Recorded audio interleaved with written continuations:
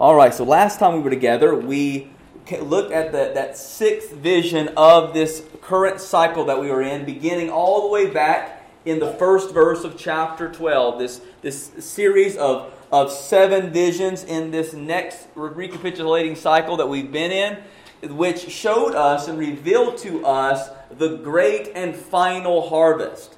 The harvest of the grain, picturing the gathering of God's faithful, His elect, His children from the world, gathering them into glory. And then we saw the gathering of the grapes, the picture of the judgment, God, the separation of the wheat and the tares, God grafting and taking up all of these wicked individuals and ultimately bringing them under His divine judgment. This terrifying picture of the final judgment to come, where they are pictured as those being pressed out in the winepress of God's judgment. And just an absolute picture, a terrible picture of the judgment to come. And that marks in many ways the end of the age. The gathering of the saints into glory, and then the gathering of the wicked, and them being judged once and for all under the judgment of God. And today, in the opening verses of chapter 15, we see the culmination, the seventh and final vision of this set of cycles before a new set begins with the 7 bowl judgments. And so, this culminating picture that we get is the song of the saints, what I call the choir of the conquerors. It is these who are now singing, looking and beholding the perfect justice of God, and revealing the reality that they have been redeemed from the earth, and they now sit secure in the arms of their Lord for all eternity.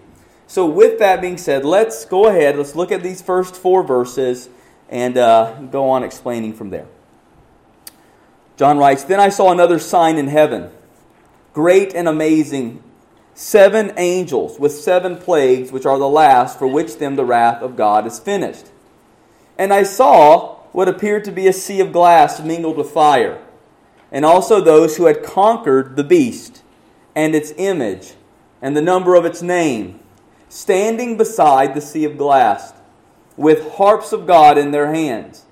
And they sing the song of Moses, the servant of God, and the song of the Lamb, saying, Great and amazing are your deeds, O Lord God the Almighty. Just and true are your ways, O King of the nations.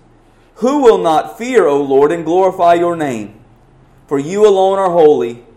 All nations will come and worship you, for your righteous acts have been revealed." The word of the Lord.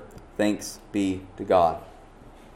All right, so what's interesting here is we have a situation, another literary device that John uses that he has used elsewhere in Revelation. That is, before closing a set of visions and beginning a set of visions, he actually gives us a preparatory sign of a new set of visions to come. And that's what we actually have in verse 1, is he prepares us for the next cycle of visions that is going to begin, which are the 7 bowl judgments. So here he gives us an opening preparatory vision of 7 angels holding 7 bowls, or the 7 plagues, with the last 7 plagues he refers to them as. And we saw this very similar thing back in Revelation chapter 8 between the seal judgments and the trumpet judgments. Before the 7th seal was opened, the sign and the picture of the trumpet judgments were introduced. Then we see the 7th seal, then the beginning of the trumpets, right? And the same thing happens here. He gives us a preparatory vision of the 7 bowl judgments to come. Then he will give us the closing consummation of the last set of visions with the song of the saints.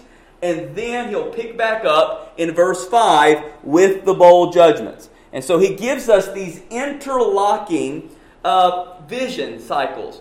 And I think the reason that he does that is because throughout these vision cycles, there's something very important that John is doing within them. Even though these vision cycles are often telling the same story from a different perspective, throughout the cycles, they are escalating in their intensity.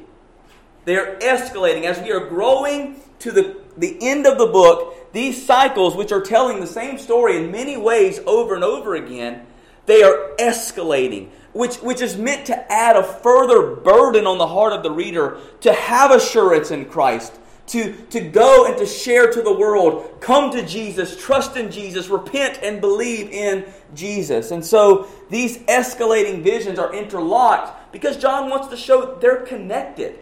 They're not just they're not chronological, they're connected. And that's so important in the way that he interlocks these rather than just going from one to the next, to the next, to the next.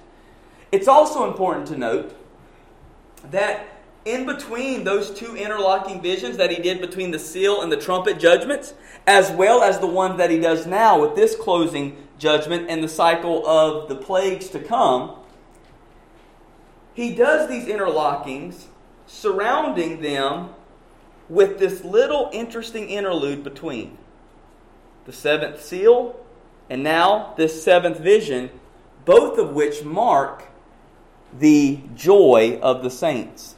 The saints being avenged by God.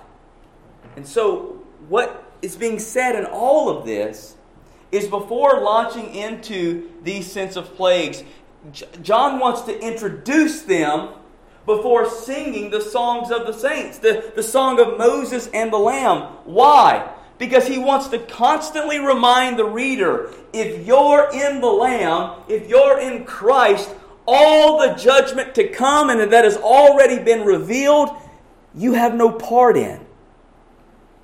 You have no part in that. In other words, he has them sing the song of Moses before he shows them the picture of the plagues. Why?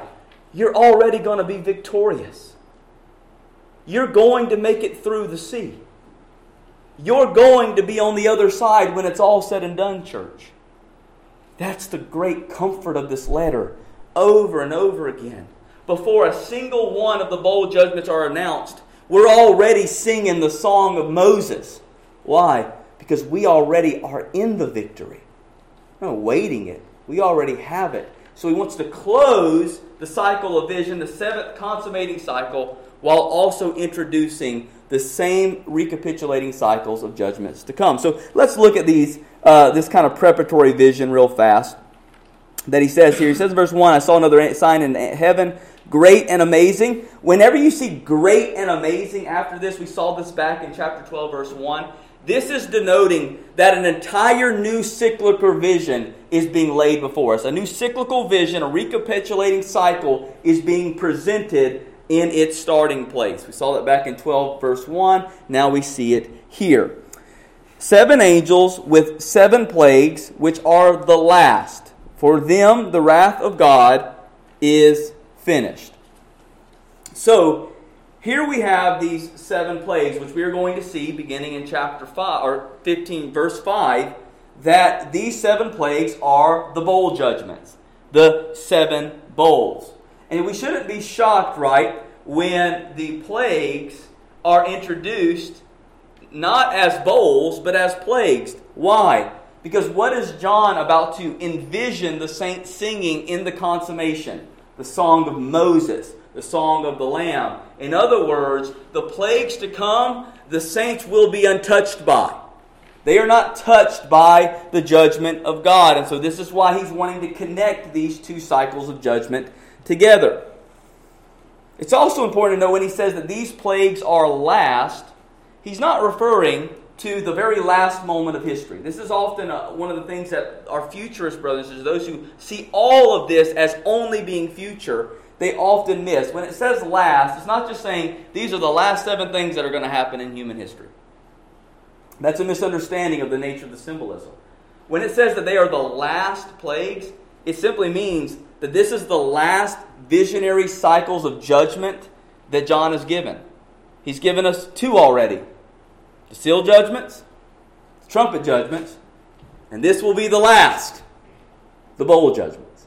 And every one of those 7 cycles of judgment have intensified and escalated. And the highest and most escalated of them will be the bowl judgments. Which is why it says, the full wrath of God is in them.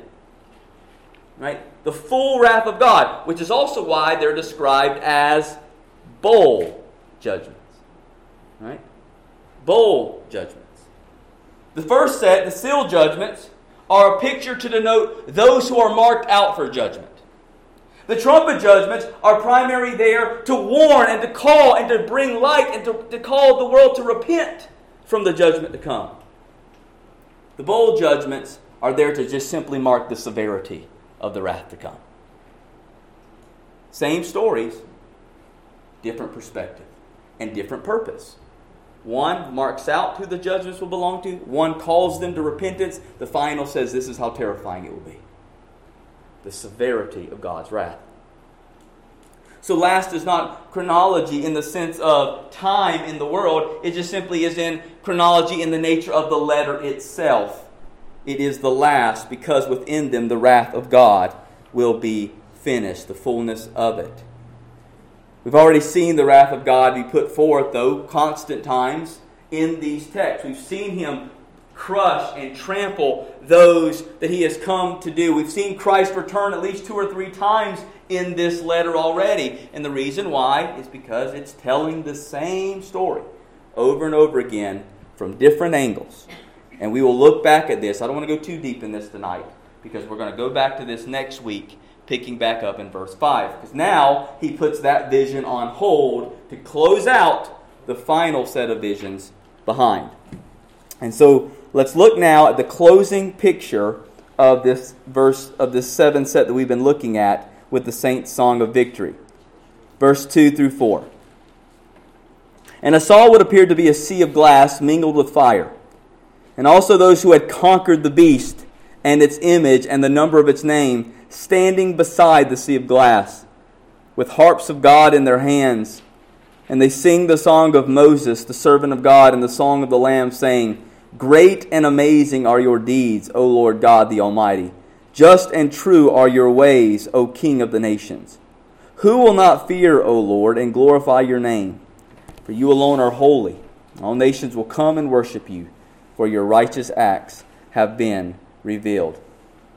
All right, so here, verses 2 through 4 of chapter 15 is the next step of what happens after that great harvest that we saw ending in verse 20.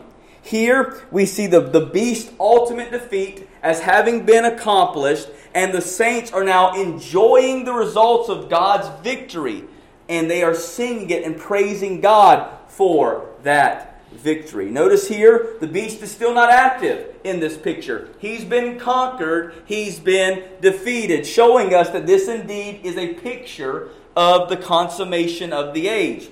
Not a time well before that when the beast is still actively at work. And the first thing I want you to note is the setting of the saints' song, this choir of conquerors. It says, I saw what appeared to be a sea of glass mingled with fire. Now this tells us now that this is a picture that the saints have now been brought into the throne room of God. Because we've already seen this sea of glass before. Revelation chapter 4, verse 6. And before the throne there was, as it were, a sea of glass like crystal. Now, we saw this sea elsewhere in the tabernacle language and in the temple primarily. Within Solomon's temple, there was this basin of water there that was symbolic of the oceans, of the sea. And what does the sea symbolize in the Bible? Well, 2 things primarily. One, sea is the place of chaos. It's the place where evil arises. That's why in Revelation 13, where is it that the beast arises from? He arises from the sea, the ocean. So the sea is the picture of chaos, that which is of unorder. But the sea also is a picture of the nations. It's a picture of the nations, which shows us that the beast will not only rise out of chaos, out of wickedness, but he will rise out of the nations. And the reason why we see the sea of glass in Revelation 4 before the throne of God is because it's wanting to denote God's sovereignty over the chaos and over the nations. God is absolutely sovereign over that where the beast rises, that where Leviathan plays. Sovereign over the nations. And here we see something fascinating to me. It says that the sea of glass was what? It was mingled with fire. Fire. What that's a picture of is wickedness and the nations having been judged. They are under the fire of judgment now. They've been cast into the fire. The reason why we know this is a picture of wickedness in the nations is listen to this description. Revelation 17:15. And the angel said to me, the waters that you saw, expounding on this, where the prostitute is seated are peoples and multitudes and nations and languages. This is the nations that were under the allure of Babylon the prostitute, of the worldly system. And the fact that it's mingled with fire is a picture that she's been judged. She is in the fire, and the saints are now beholding the judgment of God. The judgment of God. But should we be shocked that the sea is the place where the nations are judged? What happens in the Exodus account? Who gets swallowed up in the sea? Is it the people of God? Or is it the nations pursuing them? Right? Egypt. You see, that's the picture here. We are currently among the nations. We're in the sea in many ways, physically speaking. But our citizenship is in heaven, which is why, through the Lord, we are passing through the waters and will be kept from the waters. But the nations will actually be swallowed up by that which they love. They will be swallowed up. Exodus 15:4-8. Pharaoh's chariots and his host he cast into the sea, and his chosen officers were sunk in the Red Sea. The floods covered them. They went down in the depths like a stone. Your right hand, O Lord, glorious in power. Your right hand, O Lord, shatters the enemy. In the greatness of your majesty, you overthrow your adversaries. You send out your fury. It consumes them like stubble. And at the blast of your nostrils, the waters piled up. The floods stood up in a heap, and deeps congealed in the heart of the sea. You know where that comes from? The Song of Moses. Singing of Egypt's destruction in the sea. And it is the judgment of the wicked nations, the judgment of the beast, the judgment of the dragon, being seen in the sea, mingled with fire, that the saints are praising over. They're praising that judgment has come and it's been finalized. They're singing of their deliverance. This picture of fire comes straight out of Daniel chapter 7. We read of a stream of fire issued and came out from before him, the Son of Man. 1,000,000 served him, and 10,000 times 10,000 stood before him. And the court sat in judgment, and the books were opened. This picture of sea mingled with fire is a picture of the judgment of the nations. They have been judged, and the saints are not in the judgment, rather they're beholding it. They're beholding it. They are next to the sea mingled with fire. It's important to know one final thing. John has not yet given us a picture of the new heavens and earth. And he will refuse to until the very end. Because that's the Jubilee year. That's what he wants to close the book with. But listen to what is said of the new heaven and new earth. Revelation 21:1. Then I saw a new heaven and a new earth. For the first heaven and the first earth had passed away, and the sea was no more.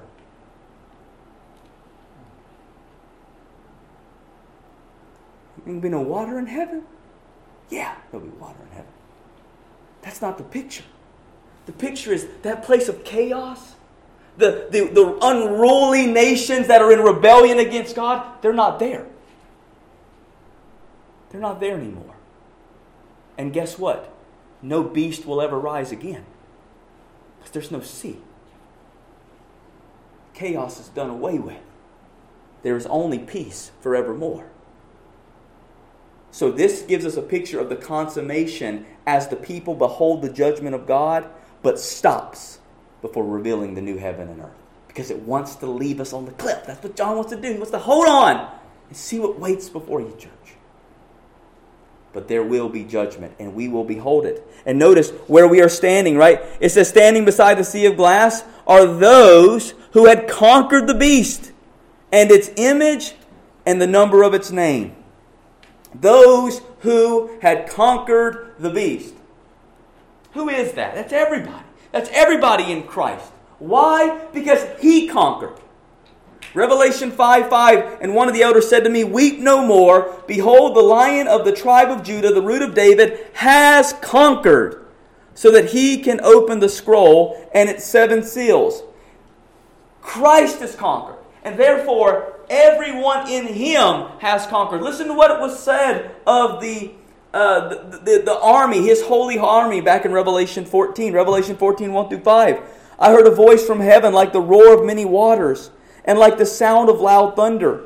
The voice I heard was like the sound of harpists playing on their harps, and they were singing a new song before the throne and before the 4 living creatures and before the elders. No one could learn that song except the 144,000 who had been redeemed from the earth. It is these who have not defiled themselves with women, for they are virgins. It is these who follow the Lamb wherever He goes. This is a picture of the saints, the fullness of the saints. Gathered together, pure and undefiled, pure virgins, betrothed to the Lamb. You see how Mary is a picture of the church to come, right? Like, pure virgin, betrothed, totally surrendered to the Lamb, totally surrendered to the Lord. That's what the church is called to be, and that's who we are. We don't go after the beast. We're not allured by its temptations. We stand against it, and we have conquered because we've conquered in Christ. We are more than conquerors in Christ Jesus, the Scriptures say. More than conquerors. Not barely conquerors, more than it. We will overcome by the blood of the Lamb and the word of our testimony. And we will stand on the day when He stands in victory. And we'll be there. We'll be there because we conquered in Him. Which is why, what does Paul say of the church in the letter to the Romans? That you will be given power, what? To tread on the heads of serpents. Who's the one who crushed the serpent's head? It was Jesus. Who's the one who gives us the power? Jesus. It's all His doing. But we get to partake in the victory. We get to partake in it. Because it was all His. And we are all His. So important to note when it talks about how we are those who conquered the beast, its image, its number, right? These are those who in no way ever were enticed by the beast, but instead overcame him fully and completely. And thus we have escaped the fire. We have escaped the judgment of the sea. And what this language should do is take you right back to Daniel chapter 3 in the story you all heard in Sunday school regarding Shadrach, Meshach, and Abednego. Here's the story, real quick. Daniel chapter 3, verse 12. There are certain Jews whom you have appointed over the affairs of the province of Babylon. This is the high priest coming to Nebuchadnezzar saying, you got some Jews who, hey, they're not doing their part here. Shadrach, Meshach, and Abednego. These men, O king, pay no attention to you. They do not serve your gods or worship the golden image that you've set up. That's the picture here. That's where John's getting this language from. These are those who don't go after the world, Nebuchadnezzar. They don't go after Babylon. They won't bow the knee. That's the call of the church. Jumping to verse 26 of chapter 3 of Daniel. Then Nebuchadnezzar came near to the door. We know what happens, right? Nebuchadnezzar said, all right, throw them in the fire. Fire's made so hot, literally the guy's making it get burned up. That's a bad job. Or bad fire. I don't know. Maybe both. They get burned up, and nevertheless, Shadrach, Meshach, and Abednego are thrown into the fiery furnace as judgment for not bowing the knee to Babylon, for not bowing the knee to Nebuchadnezzar and his image. Nebuchadnezzar came near the door of the burning fiery furnace, and he declared, Shadrach, Meshach, and Abednego, servants of the Most High God, come out and come here. Then Shadrach, Meshach, and Abednego came out from the fire. And the satraps, the prefects, the governors, and the king's counselors gathered together and saw that the fire had not any power over the bodies of those men. The hair of the heads was not singed, their cloaks were not harmed, and no smell of fire had come upon them. Nebuchadnezzar answered and said, Blessed be the God of Shadrach, Meshach, and Abednego, who has sent his angel and delivered his servants who trusted in him and set aside the king's commands and yielded up their bodies rather than serve and worship any god except their own. That's the whole call of the book of Revelation. That's the whole call. Who would rather yield up their own bodies to death than bow the knee to any other god but their own. That's the call of the Christian life. That's what it means to take up your cross and follow Him. That I'll die, I'll give up everything for Christ. And I'll bow the knee to nothing else. That's the call of the saints. That's how Shadrach, Meshach, and Abednego are foreshadows and types of what we were all called to be as faithful followers of Christ. Who would gladly yield up ourselves rather than ever bowing the knee to the world. These are those who have conquered, who are ready to sing the song as they stand beside the sea of glass. And as they stand beside the sea of glass, mingled with fire, beholding the judgment, this is what they will burst forth and sing of the victory of the Lord. How wonderful and great is His deeds. Notice that they have harps in their hands. We've already seen that picture back in Revelation 14. A picture of them playing the harps, which was an instrument of victory, an instrument of peace. And we will be playing it in joy and delight that our vindication has come. We see another picture of this song prophesied of in Isaiah 51, verse 9 through 11. Isaiah writes, Awake, awake, put on strength, O arm of the Lord, awake as in the days of old, the generations of long ago. Was it not you who cut Rahab in pieces, who pierced the dragon? Was it not you who dried up the sea, the waters of the great deep, who made the depths of the sea a way for the redeemed to pass over? And the ransomed of the Lord shall return, and come to Zion with singing. Everlasting joy shall be upon their heads. They shall obtain gladness and joy, and sorrow and sighing shall flee away. That's the prophecy of this to come. Notice, are you not the one who's cut up Rahab and pierced the dragon? Who is Rahab? It's another name of the sea beast in the Old Testament. Just like Leviathan, the dragon. Satan is always portrayed as this massive sea monster. Because that's where the chaos is. That's where the unruly nations are. It's the sea. And he has pierced Leviathan. He has crushed Rahab. He has pierced the dragon. And we now sing in joy over Him who has let us pass through the waters to safety. A greater exodus has come through a greater Moses, Jesus Christ. And now we behold the name of their song. So we've seen the context of their song. Now we see the name of their song. And the first thing that it is referred to here is they sing the song of Moses, the servant of God, right? So let's just flip over. Keep your finger there. And let's just go look at it together. Let's look at the song of Moses. Exodus chapter 15. And we'll just look at verses 1 through 18. The main thrust of Moses' song. Remember, we'll go ahead and just give you the context here. Beginning in verse 30 of chapter 14. Thus the Lord saved Israel that day from the hands of the Egyptians, and Israel saw the Egyptians dead on the seashore. So where are the Israelites standing? Next to the sea.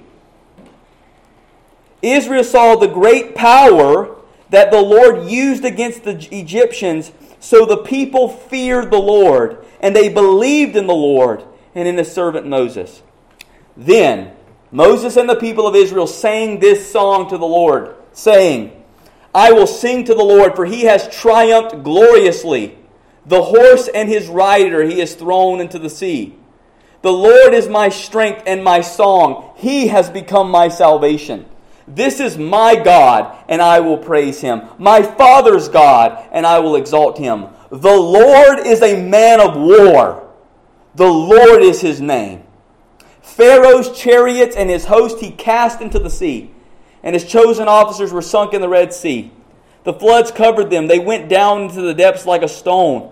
Your right hand, O Lord, glorious in power. Your right hand, O Lord, shatters the enemy. In the greatness of your majesty, you overthrow your adversaries. You send out your fury. It consumes them like stubble. In the blast of your nostrils, the waters piled up. The flood stood up in a heap. The deeps congealed in the heart of the sea. The enemy said, I will pursue. I will overtake. I will divide the spoil. My desire shall have its fill of them. I will draw my swords, my hand shall destroy them. But you blew with your wind, the sea covered them, and they sank like lead in the mighty waters. Who is like you, O Lord, among the gods? Who is like you, majestic in holiness, awesome in glorious deeds, doing wonders? You stretched out your right hand, the earth swallowed them. Remember else in Revelation 18, the great earthquake in the sixth trumpet judgment? What does it do? It swallowed up the inhabitants of the earth. Same picture. That's where that's coming from here. You've led in your steadfast love the people whom you've redeemed. You've guided them by your strength to your holy abode. The peoples have heard. They tremble pangs. Have seized the inhabitants of Philistia. Now are the chiefs of Edom dismayed. Trembling seizes the leaders of Moab. All the inhabitants of Canaan have melted away. Terror and dread fall upon them. Because of the greatness of your arm, they are still as stone. Till your people, O Lord, pass by, till the people pass by whom you have purchased, you will bring them in and plant them on your own mountain, the place, O Lord, which you have made for your abode, the sanctuary, O Lord, which your hands have established. The Lord will reign forever and ever. It's the Song of Moses. And the reason why we're getting pictured to the Song of Moses here is because John is wanting to make a clear connection. That the Song of Moses and the Song of Israel, which was sung next to the sea, after they had just witnessed the judgment of God on their enemies and experienced His mighty hand of redemption to bring them out of slavery into a new land, that song which was sung was a type and a shadow of a future song which would be far greater and far better, of a greater exodus, experiencing a greater judgment, feeling a greater redemption, beholding a greater Moses, Jesus Christ. The Song of Moses was a shadow of greater things to come, a greater exodus.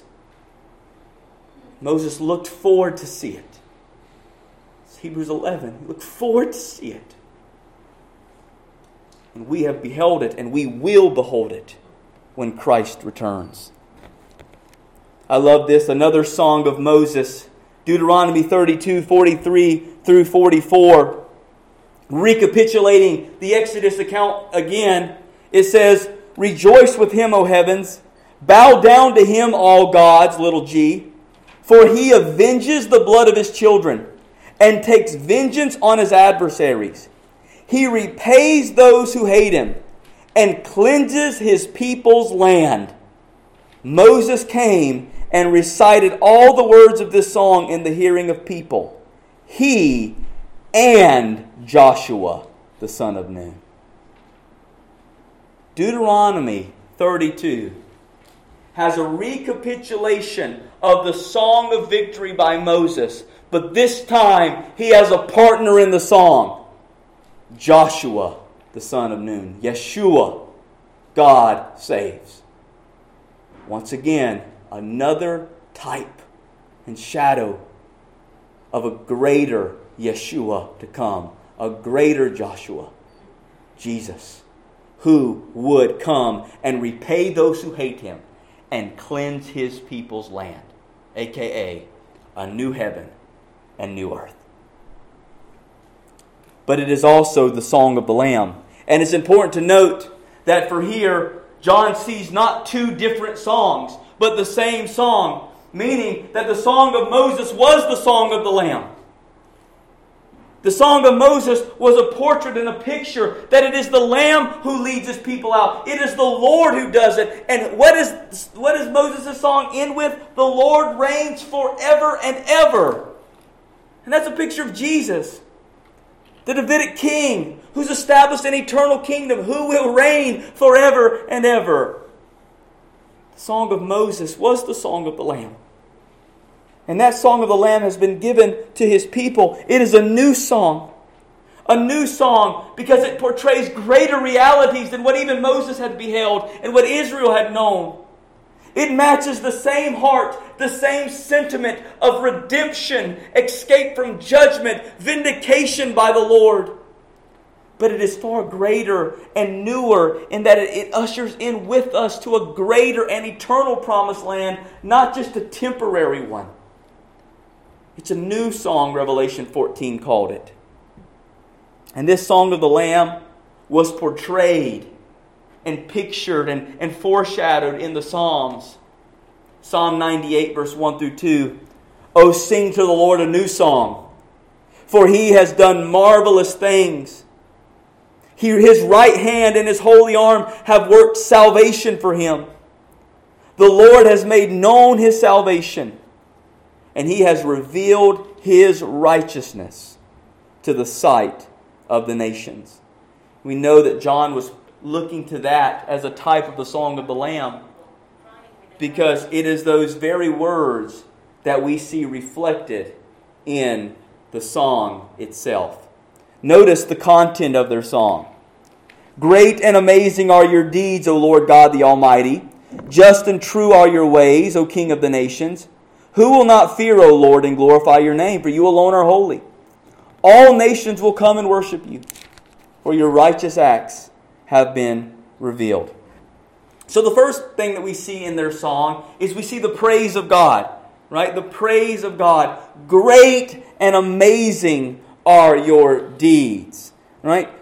Just and true are your ways.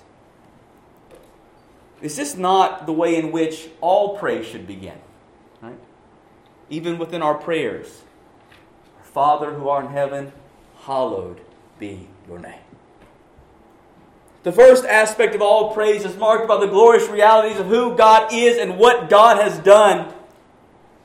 Great and amazing are your deeds. This reminds me of what we saw in Exodus 15 verse 11. Who is like you, O Lord, among the gods?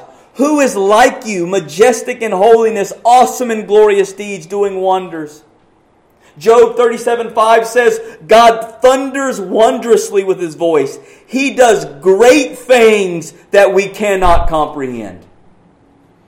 Man, that's a great text.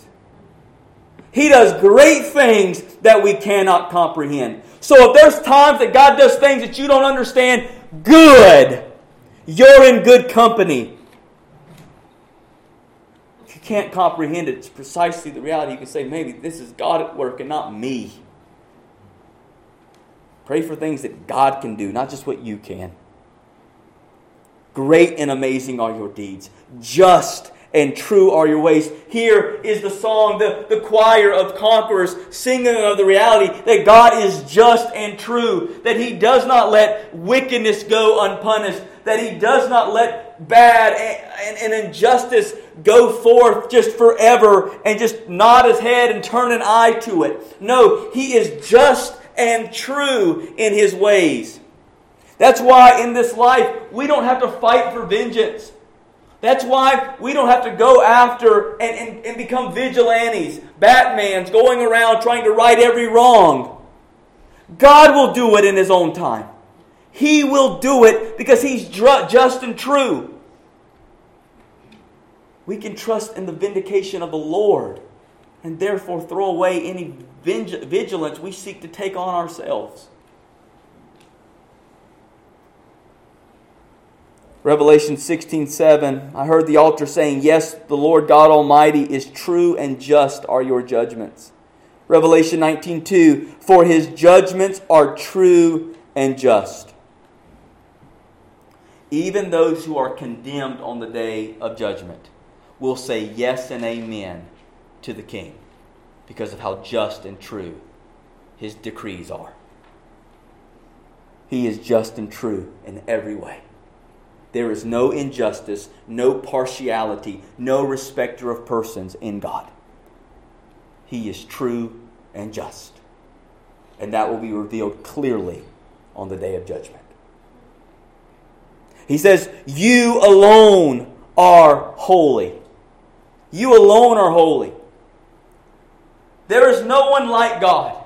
There is no one fully pure like God. He is unstained in any way. There is no blemish upon His garments.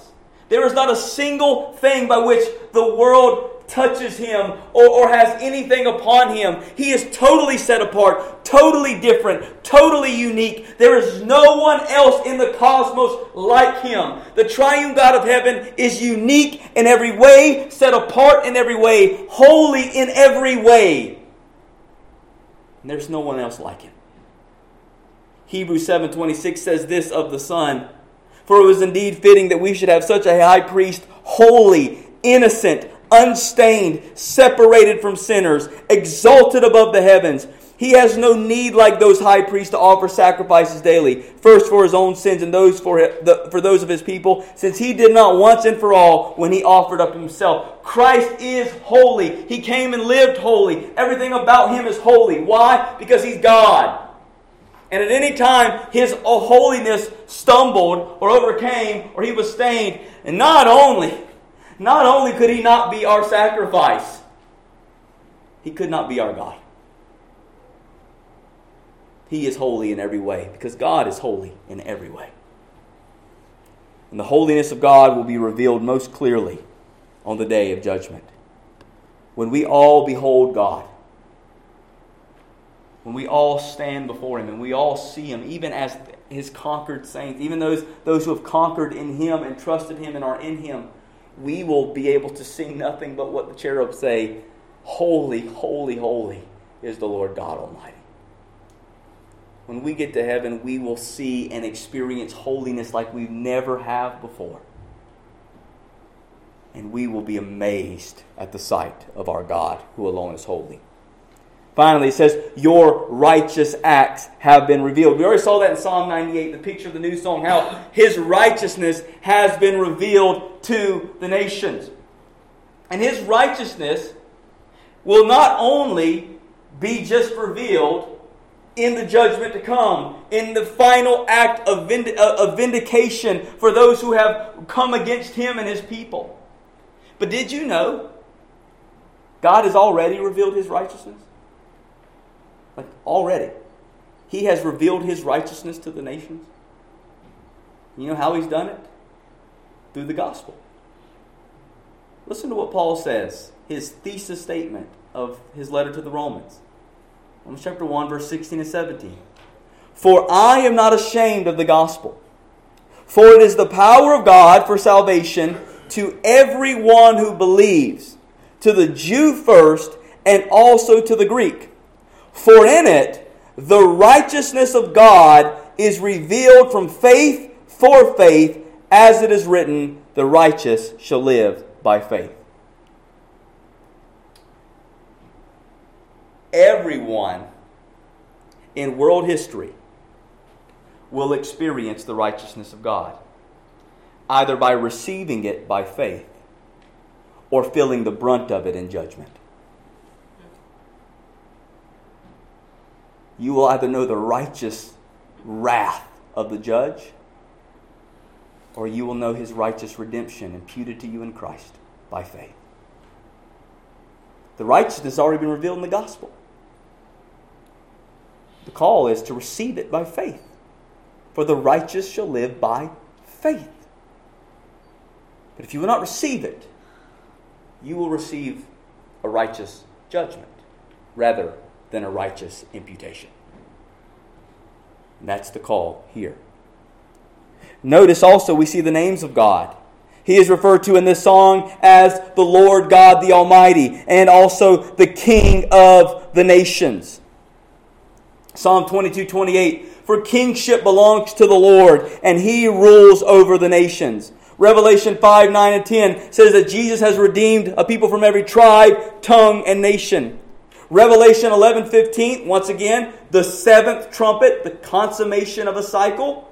What does it say? The kingdom of the world has become the kingdom of our Lord and His Christ, and He shall reign forever and ever. Where did that come from? The Song of Moses. You see how it's all connecting. It's all tied together for John.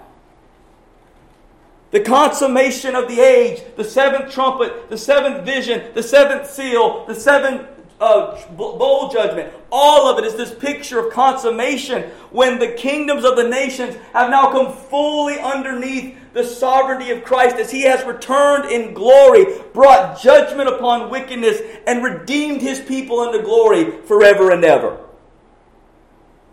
That's the picture. Revelation 17:14, they will make war on the Lamb, and the Lamb will conquer them. For He is Lord of lords and King of kings, and those with Him are called and chosen and faithful. He is the Lord God Almighty. El Shaddai. Right? He's God Almighty. There's nothing else, no one else like Him, no one more powerful than Him, no one that even competes with Him. That's why any notion of this like back and forth between God and Satan is so foolish.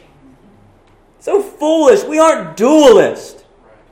It's not like, well, Tuesday Satan got a little bit more. Wednesday God kind of fought back some ground. He's always over Satan. That's why the Old Testament has a picture of the Lord putting a hook in the nose of Leviathan. What's that a picture of? He doesn't go anywhere the Lord doesn't let him go. He's always in control. He's El Shaddai. He's God Almighty, and He's King of the nations. So there's no rulers, no people in this world that are getting the best of Christ. He's always in control. Right now He's in control, working out His perfect will until He returns to consummate it, and we will sing forever over it. But He is the Lord God Almighty. He is the King of the nations. And finally, in their song, we see the response to God. And there are four particular responses which are found in this song, this choir of the conquerors. The first is the call to fear Him. Verse 4, who will not fear, O Lord? Who would not fear, O Lord? It's important to understand what's being referred to here. Do you think that in the age to come, in the glory to come, you will not live for all eternity with a complete righteous reverence for the holy God that you dwell in? You better believe it. You better believe for all eternity you will live with a righteous reverence for your Father in heaven. There will be no sense of like, I wonder if I should rebel against this God. There'll be none of that. That will never cross the minds of the saints. Why? Because there'll be a holy, reverential fear that forever permeates us for all eternity. Not a wicked fear, not one that keeps us separated from God or leads to anger and animosity, but a filial fear, a fatherly fear, of deep reverential respect that always knows, no matter how much of a glorified state we are in, we'll never be Him. We'll never be Him. He alone is God. And we alone are here because of Him. A reverential fear that always knows our place. Jeremiah 10:7, who would not fear you, O King of nations? For this is your due. For among all the wise ones of the nations and in all their nations, there is none like you. Y'all heard the statement, familiarity breeds contempt. The idea is that the more you get to know somebody, the more you get used to them, you just kind of grow complacent and bored with them. To a point that you just kind of grow contemptful towards them, angry, kind of like, ugh. You know, it's what they always say happens long-term in a marriage if it's not being reinvented and all this. That's all wicked language. Just press them to your spouse and love them. Love them fully as who they are. But this is what Jeremiah 10 is saying when he says, for among all the wise ones in the nations and all their kingdoms, there's none like you. That's the reason for our fear of the Lord. What that's saying is there will never be a time in all eternity where we will ever grow too familiar with God. He's too eternal. He's too big. You know why you'll never grow bored for eternity? Because you will worship an eternal being.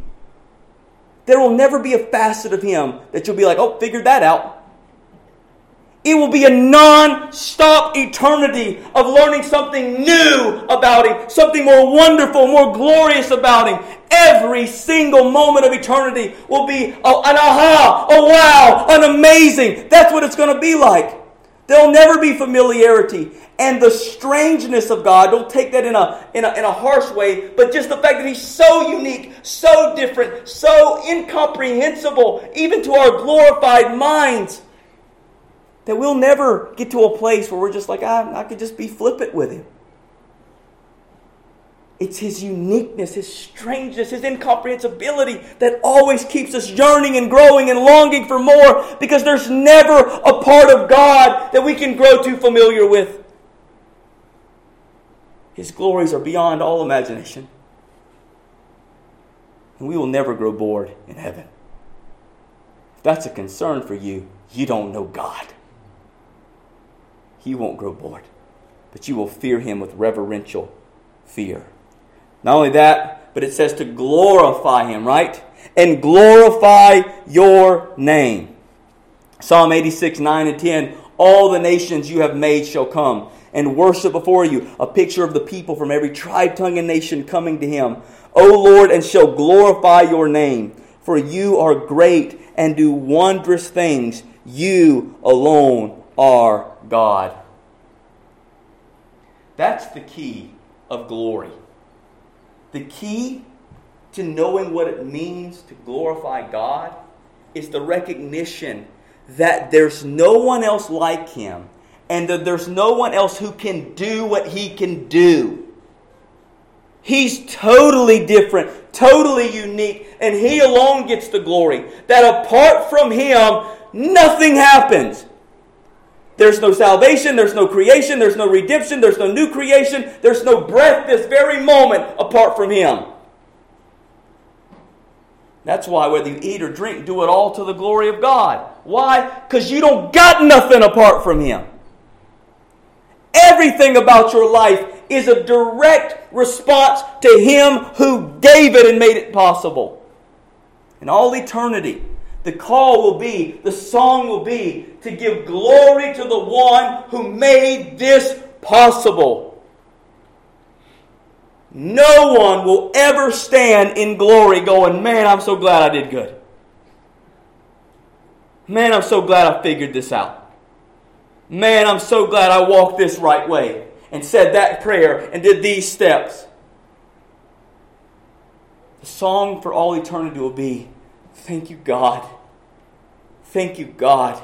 You are great. You are good. You are glorious. You did it all. From start to finish, you did it all. You're the reason. You're the reason. He gets the glory. Thirdly, it's a call to embrace Him. Embrace Him, right? For you alone are holy. All nations will come. Will come. Psalm 110, verse 2 and 3, this great Davidic psalm. The Lord sends forth from Zion your mighty scepter. Rule in the midst of your enemies. Your people will offer themselves freely on the day of your power. In holy garments from the womb of the morning, the dew of your youth will be yours. This is when I say embrace, it's a picture of free coming, a longing to approach Him, a desire that wants Him and nothing else, that clings to Him and nothing else. That will be the glories of heaven. The glories of the heaven are the reality that I don't care about shiny gates and pearly streets and golden buildings if Christ isn't there, if God isn't there. He's the reason. He's my longing. He's what I'm embracing. He's what I'm coming to. Isaiah chapter 2, verse 2 and 3. It shall come to pass in the latter day that the mountain of the house of the Lord shall be established as the highest of the mountains, and shall be lifted up above the hills, and all the nations shall flow to it. And many people shall come and say, Come, let us go to the mountain of the Lord, to the house of God of Jacob, that He may teach us His ways, and that we may walk in His paths. This is what it means to embrace the Lord, to go after Him, to want nothing but Him, to want to be taught by Him, to want to be His disciples, sitting at His feet to learn from Him and to long for more of Him. And then finally, it is a call to worship Him. All nations will come and worship You. Isaiah 66:23 gives us a picture of the new heavens and new earth when it says, From new moon to new moon, from Sabbath to Sabbath, all flesh shall come to worship before Me, declares the Lord. You know what heaven's going to be? A non-stop worship session. It's just going to be worship on loop. And I'm not talking about K-Love, where you get the same 5 songs. Like, hey, they're good songs, but it's like, there's a lot of good songs. We've got to play some more. But it will be non-stop worship. It will be a continual, non-stop worship session. That's what heaven's going to be. So start enjoying worship now. I find it so fitting that in the providence of God, these 2 messages, morning and evening, would be connected. That the praise of Elizabeth, this shows us a picture of true worship. Worship that is powered by the Holy Spirit, that has the God as its object, right? That is fully surrendered, filled with humility and gratitude, longing to share with others, filled with joy. That picture that we see in the heart of Elizabeth is the same picture we see in the saints of glory. Because true worship is true worship. It's true worship here as it will be in heaven. So let it start with us now. This is the choir of the conquerors. Brothers and sisters, if you're in Christ, you've already conquered. You've already conquered. So fight in the victory you already have.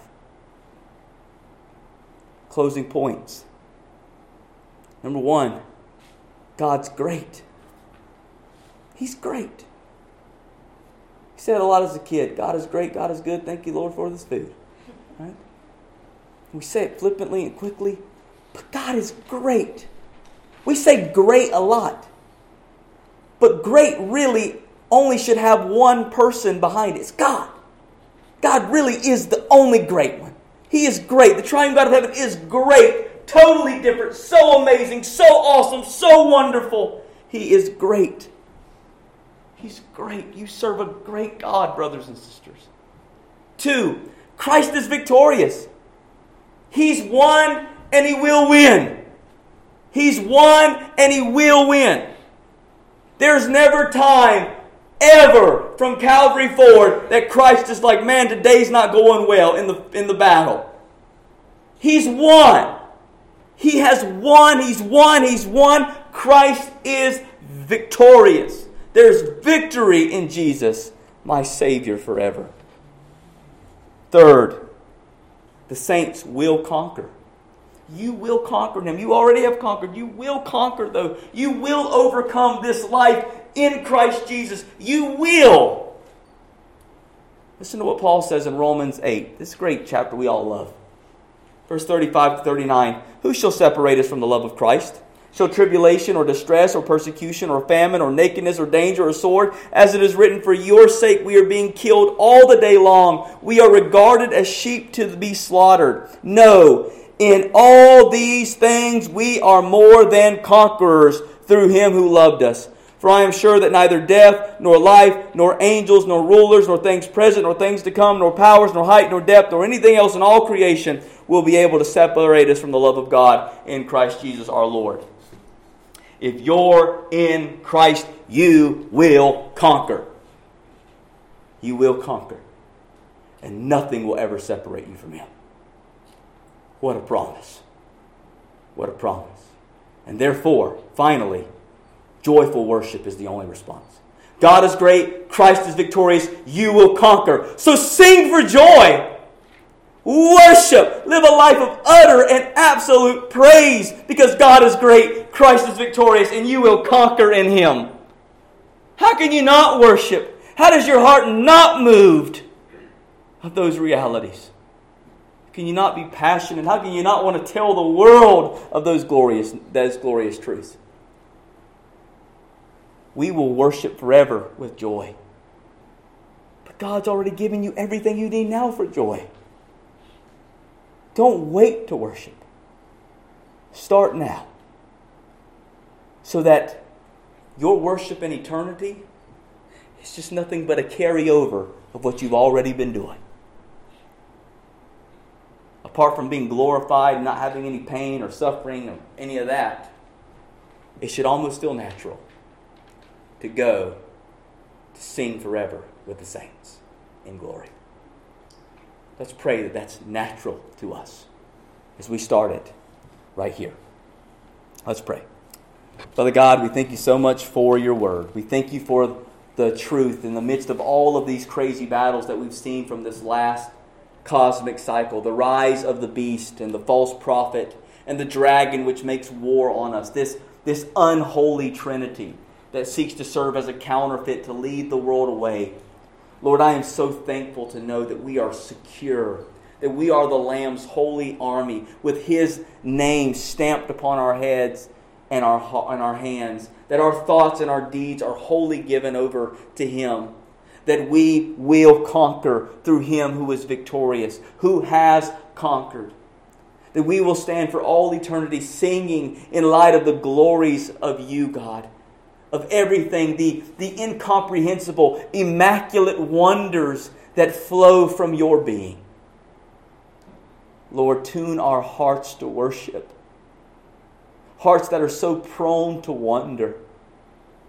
Tune them to worship, that we may constantly sing your praise with joy and live a life of total surrender.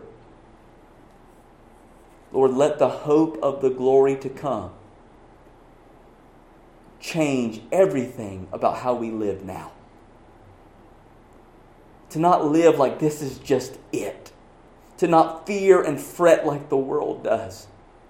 But to live with a relentless joy. With no fear. And with settled confidence of exactly what is to come. Because you have said so. And your word we trust. In Christ we trust. We thank you and we praise you. Help us be your worshiping people now and forever. You, our great God and King of nations. In your name we pray. Amen.